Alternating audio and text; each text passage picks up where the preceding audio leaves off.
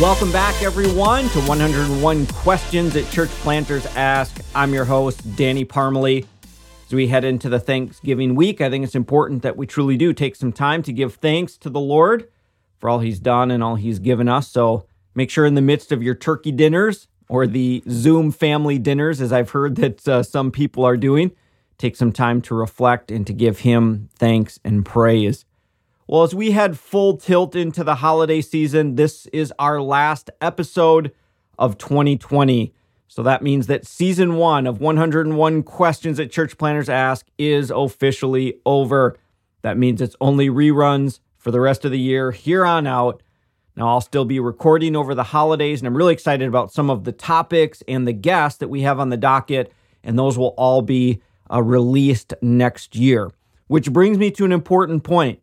Please submit your questions on the blog, churchplantersask.com, or on Instagram or Facebook.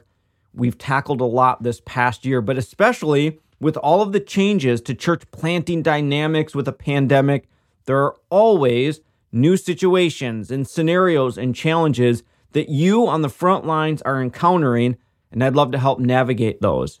Also, if you have some ideas or things that you've discovered that has worked well, please share those with me. I'm always looking to bring on planters who are trying new things or sharing what has worked for them and what hasn't.